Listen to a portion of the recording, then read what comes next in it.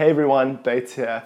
In this season as One Hope, we are going to be gathering again together on Sundays in smaller groups around our town, mostly in person, but some people will also be zooming in. Each week, each group will be gathering around their weekly sermon as well as sharing communion together. And each group will have its own flavor, so the singing and the prayer and the kind of the hanging out times will look different in every group, and we really do feel like there's a group for everyone. So if you're a One Hoper, I want to strongly encourage you, get plugged in and get stuck into one of these groups. And let's be community, let's do life together, let's gather on Sundays together, let's worship together, and let's grow in our journeys with Jesus together.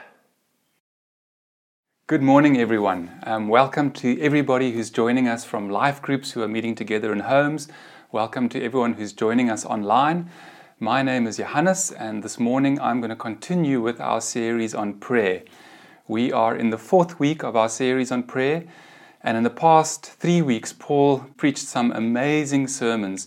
So he's laid an amazing foundation, and I'm going to continue now on this series on prayer. When Paul asked me to preach a sermon on prayer, immediately I was a little bit uncertain about it. I really felt I was preaching from a place of weakness because I don't consider myself to be the greatest prayer warrior. But fortunately, I'm preaching from the Word of God, and God's Word is full of wisdom and insight into prayer. So this morning I'm going to preach from Romans chapter 8 on prayer. And we're going to start by just reading together a few verses from Romans chapter 8. So what I'd like you to do is to pause the video now, wherever you're watching, and I'd like you to read together from Romans chapter 8, verse 26 to 28, which is going to come up on the screen now. And after you've read the verses together, I would like somebody in the group just to pray that God will illuminate and open the Word to our hearts, and that the Holy Spirit would challenge us and speak to us as we go through this passage in Romans chapter 8. Right, I'm going to start this sermon somewhere which might seem a bit odd. It might seem a strange place to start when we're preaching about prayer. But I'm going to start here. We are weak and we do not know what to pray. Now, that is not my opinion. That is not a theory. That is fact from the Word of God. We are weak and we do not know what to pray. Now, for me personally, I find that actually really comforting to know that. I think many of you know the feeling that when you go to a prayer meeting and you are a bit nervous because you are nervous that maybe you don't know what to pray, that you might not have the right words. Well, this is comforting because it tells me that when I go to a prayer meeting and I'm not sure what to pray and I don't quite know how to pray, well, I'm in good company because everybody else in the room is in the same boat. The Bible tells us and Scripture tells us that we are weak and don't know how to pray.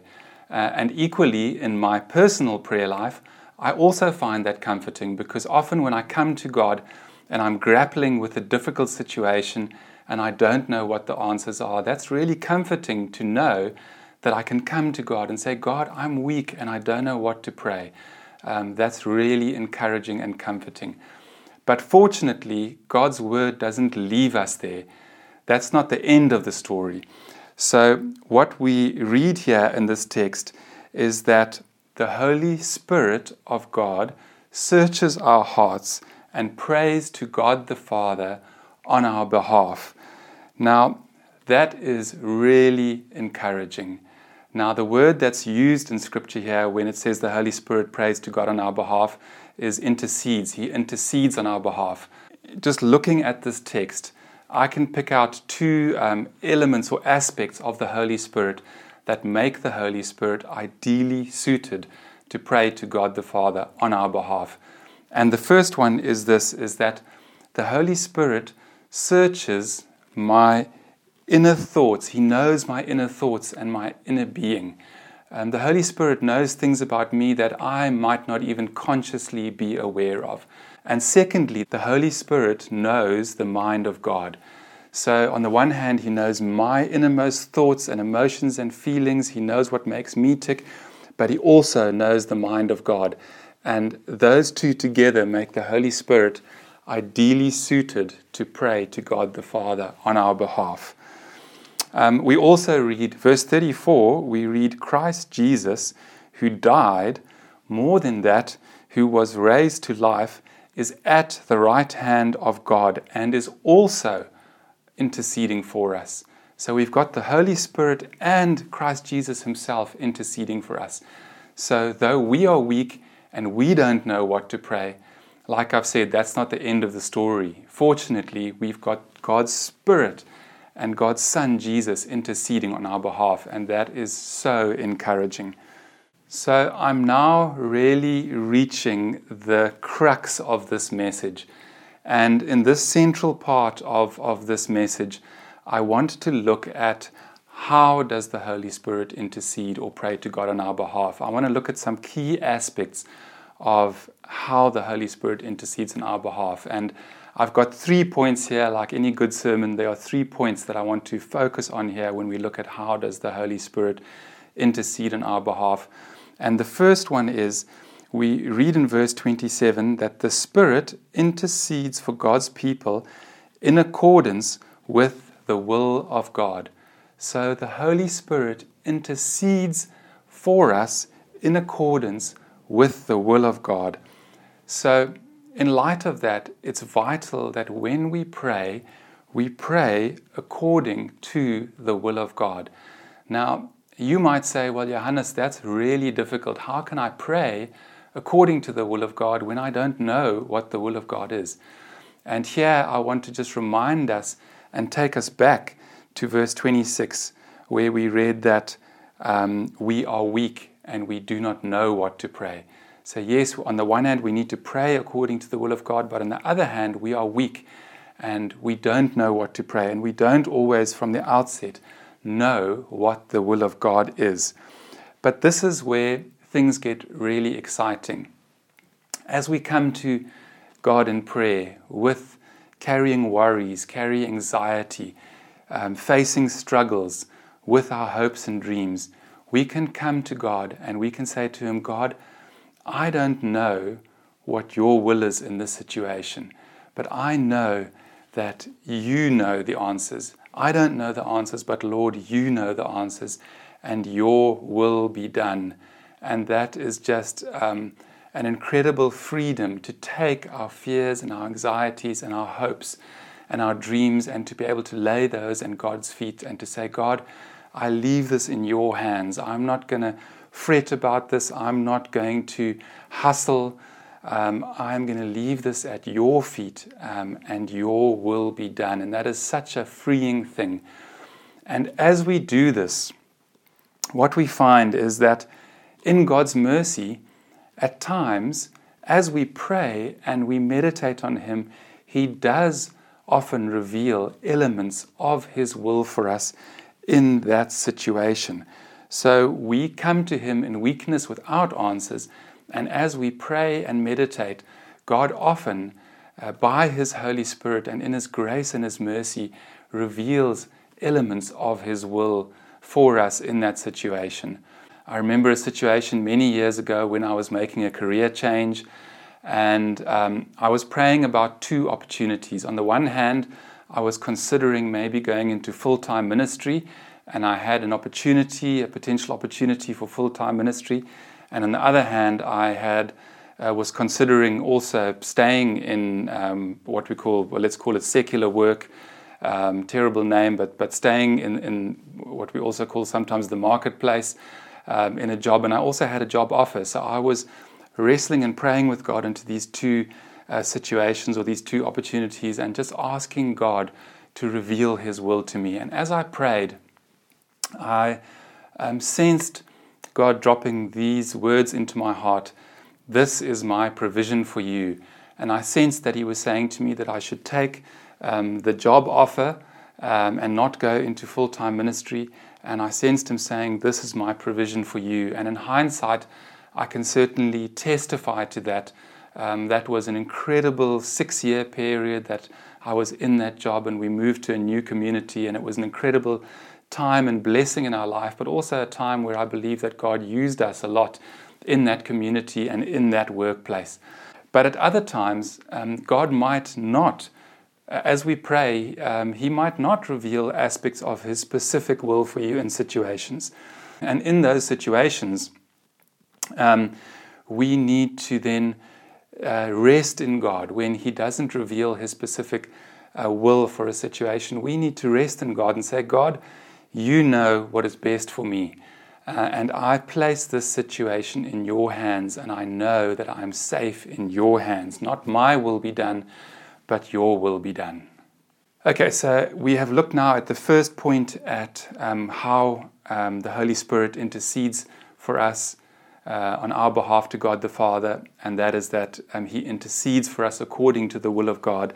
I want to now look at the second point of how the Holy Spirit intercedes for us to God the Father, and that is that He intercedes for us for our good. So we read in verse 28 of Romans chapter 8, and we know that in all things God works for the good of those who love Him. So for many of you, this might very well be the verse in Romans 8 that you are most familiar with. It's the kind of verse that you might see on fridge magnets, or when you go to Kum Books, you might see this verse on a pretty beautifully decorated bookmark.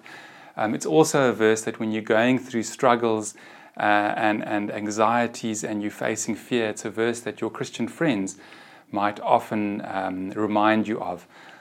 It is a beautiful, beautiful, beautiful promise that God has for us, that He says all things work together for good for those who love Him. What an absolutely beautiful promise. But at the same time, this is an often misunderstood and abused verse. So I want to have a look at what does it mean when God promises us that all things work together for good for those who love us. I believe that the answer to that question lies within this text, and it's directly linked to the will of God. So all things working together for good is directly linked to God's will for our life. His will, not just for our life, but even more importantly, God's will for His eternal kingdom. And it's in that context that God says that all things work together for good for us. So the things of this earth, at the end of our life or at the end of this age, those things will all come to an end. And the majority of things from this earth, the earthly things, have no eternal significance. So the things that have true significance are the eternal things.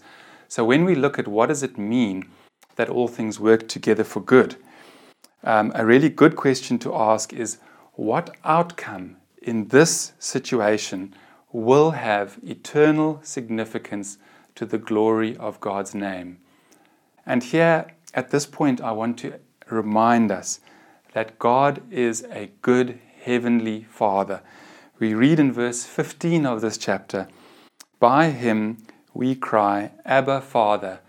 And Abba, Father is an intimate Aramaic word for the word Father, almost like the word Daddy that we use today.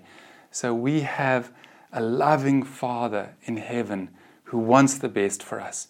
He wants what's truly good for us. He wants what's truly good for our eternal position to the glory of His name. He really wants what's good for us. Now, does this sometimes mean that God may allow suffering here on earth to bring about eternal good? The answer is yes, definitely.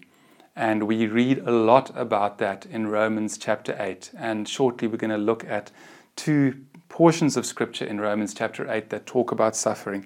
The first one is in verse 17 of this chapter. We read, "Now, if we are children, then we are heirs, heirs of God and co-heirs with Christ, if indeed we share in His sufferings, in order that we may also share in His glory." So we read here in verse 17 that we are called to share in Christ's sufferings. Now, understanding that all things work together for good refers to our eternal good is really vital. It's really vital to understand that at times God will allow us to suffer, and in that suffering to either bring about eternal good for ourselves or for other people, for their eternal good. If we don't have a place in our theology for suffering that results in eternal good, when we face suffering, when we face hardship, it can leave us really in a place of despair and hopelessness, and it can really shake the foundation of our faith. So we really need to have a place in our theology for suffering, where we read in Scripture that God often allows suffering to bring about eternal good to the glory of His name. Now, for many of us, either consciously or subconsciously, we have this conscious or subconscious belief that God's purpose primarily in our life is to ensure that we have a comfortable life. We have made comfort an idol in our life. And while I'm not suggesting by any means that we must go out and look for hardship and look for suffering, I'm not by any means suggesting that. But what I am saying is that we need to have a place in our theology for suffering. We read in verse 18 of this chapter, I consider that our present sufferings are not worth comparing with the glory that will be revealed in us. And then from verse 35, who shall separate us from the love of Christ? Shall trouble or hardship or persecution or famine or nakedness or danger or sword? As it is written, for your sake we face death all day long. We are considered as sheep to be slaughtered. No, in all these things we are more than conquerors through Him who loved us. Understandably, when we face hardship or suffering, understandably, often our first prayer to God is, God, will you rescue me from this suffering? Will you take me out of this suffering? Or if we are facing impending suffering, we will ask God that He spares us from that suffering. There's nothing wrong with that, and we can follow the example of Jesus. When Jesus was facing the cross, we read both in the Gospels of Matthew and Luke that He prayed to the Father, my Father, if it is possible, may this cup be taken from me, yet not as I will, but as you will. So by all means, as we face suffering or hardship, by all means, as Jesus did, we can pray to God that He removes us and takes us out of that suffering, or that we can bypass that suffering or hardship. But at the same time, we also need to pray, God, not my will, but your will be done. And we also need to understand that there are times when God's will for us is to go through the suffering and to endure the suffering. And through that, God wants to bring about eternal good for the glory of His name, for His kingdom. And what's good for His name and for His kingdom is good for us. I want to share with you a story about suffering, about believers who went through great suffering, and seeing how God brought eternal good from that situation. When Ali and we met in a church in Zimbabwe, and the pastor of that church was an amazing man of God. His name was Peter Griffiths, just an incredible godly man, and had a really powerful gift for expositional preaching. Peter Griffiths, before he was the pastor of the church that Ali and I met in and where we fellowshiped together for a number of years, he was a missionary. So Peter and his wife Brenda came from Wales. He's a Welshman, and they came at that time to Rhodesia as missionaries. And they were stationed at a mission station on the eastern part of Zimbabwe, close to the Mozambican border, in a rural area at a mission called Elim Mission. And during the war in Rhodesia at that time, Peter and his wife Brenda took leave from the mission station, and while they were on leave away from the mission station, there was an attack on the mission station. And in the attack, a group of what white Rhodesians at the time would have called terrorists and what black Rhodesians would have called freedom fighters. In that attack, a group of soldiers brutally murdered all the missionaries on the mission station. They were all bludgeoned to death brutally, women, men, children, even infants. It was a terrible, terrible, terrible, unspeakable tragedy and act. And we can hardly imagine the pain. It's unthinkable just the pain and suffering that Brenda and Peter went through with their dearest, dearest friends and colleagues being brutally murdered in this way. But from this situation, over the years, we can see how in ways God has brought incredible eternal good from this.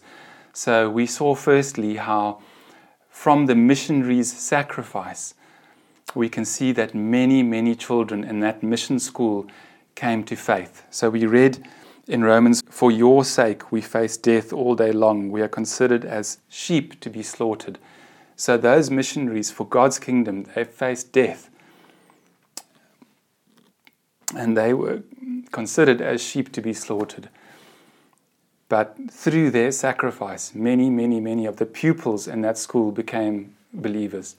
And after the massacre, that school closed down, and the pupils from that school were scattered to many other schools in that region. And where they went, they took the gospel with them. Even more than this, every single member of every soldier within that unit that committed the massacre came to faith. And many of them in circumstances related to this incident. One of those soldiers, after they came to faith, he joined the church where Peter Griffiths was serving as lead elder. And he, in God's incredible grace and power, he served for a time as an elder alongside Peter in that church. And you can imagine that something like that can only happen by the power of God, that somebody who brutally murdered your dearest, dearest friends and their children can serve as an elder alongside you in a church. Just a staggering work of God's grace.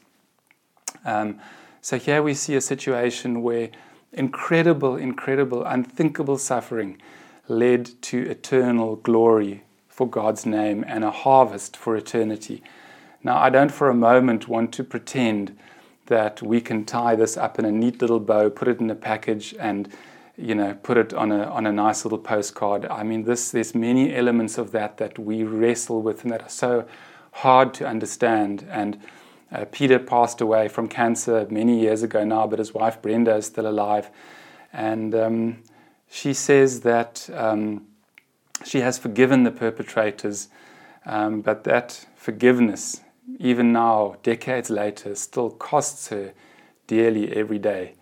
But nonetheless, we see through this great suffering a great harvest for the kingdom. Peter's son, Stephen, who's now a missionary doctor, wrote a biographical book with all of this in. It's called The Axe and the Tree. If any of you want to read that incredibly powerful but difficult book. So moving on, I want to look now at the third point of how does the Holy Spirit intercede for us. We've looked at the first point, He intercedes for us according to God's will. We've looked at the second point, He intercedes for us for our good. And the third point, He intercedes for us according to God's purpose. We find in the second half of verse 28, the text says, we are called according to God's purpose. So before we come to faith, before we become children of God, we live for our own purpose. We live according to our own desires and purposes. But when we come to faith and when we become God's children, then God calls us to lay aside our own will for our life and our own desires. God calls us to lay this aside, and He calls us to join Him on His mission for His eternal purpose. He has created us to join with him on mission. So as we pray, we need to pray according to God's purpose. Not just God's purpose for his eternal kingdom, but also for the part that he wants us to play in that bigger narrative of God's greater purpose.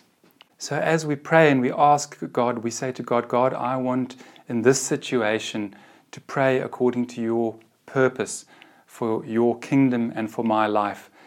Often the Holy Spirit might reveal to you what is God's purpose for you in that situation. Often the Holy Spirit might reveal that to you. But as I've mentioned before, the Bible also is full of God's truth and his general purpose for us as God's children. So not just does God often reveal to us his purpose in a situation, but if we pray according to Scripture and if we read the Scriptures, through the Scriptures, God often reveals to us what is his purpose for us.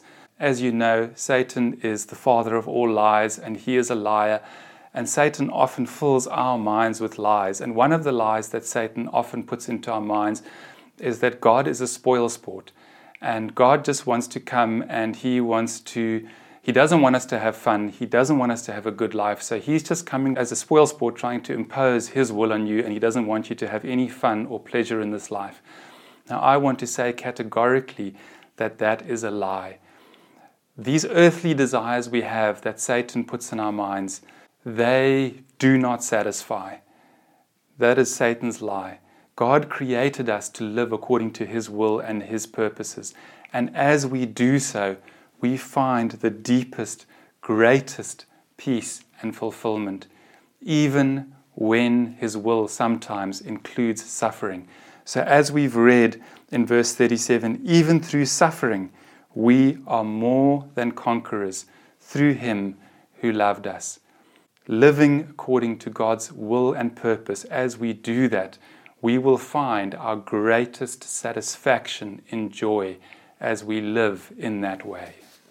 I just want to share with you an analogy which I thought might be helpful when it comes to prayer. Often, when we come to God in prayer, we treat God like a jukebox. And our prayer is like a coin that we put into the jukebox. And as we put that coin into the jukebox, we choose the song that we want to listen to. And if God was to answer, often God would say, as we choose that song, God would say, Johannes, I don't like that song at all. It's not even a nice song.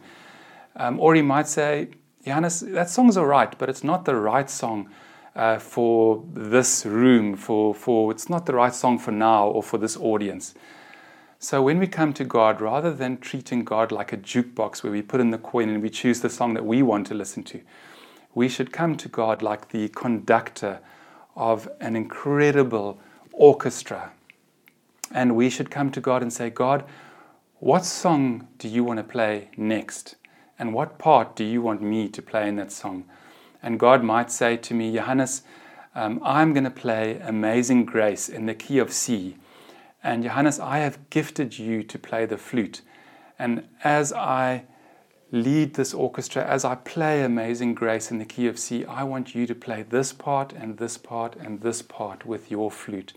And we play along with God as the conductor of the orchestra in the song that he is playing.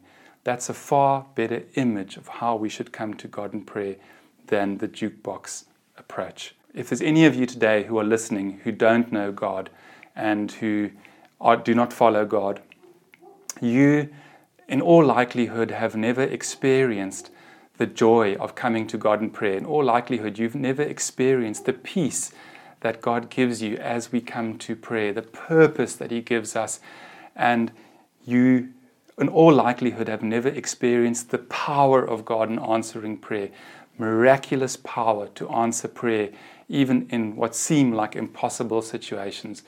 And if that's you, I want to tell you today that there is a loving Heavenly Father who created the universe, who created the world, who created you, and he is waiting with his arms wide open, ready to receive you as his child.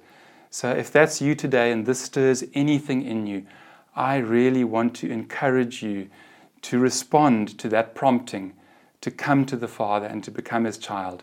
And we would love, if that's you, we would love it if you were to contact any one of us. You can contact the church office and they will refer to one of us, myself, Paul Bates, somebody in the church, Charmaine, Ali, and we would love to pray with you, and we would love to start this journey with you. In closing, for those of us who are children of God and who are believers, many times prayer is a struggle for us. I acknowledged at the beginning of this sermon that I don't consider myself the greatest prayer warrior, and I acknowledge that sometimes prayer can be a bit of a struggle. It's difficult sometimes to have the discipline. We can be distracted, and sometimes it can feel like a burden, and sometimes we can feel guilty because we don't pray enough.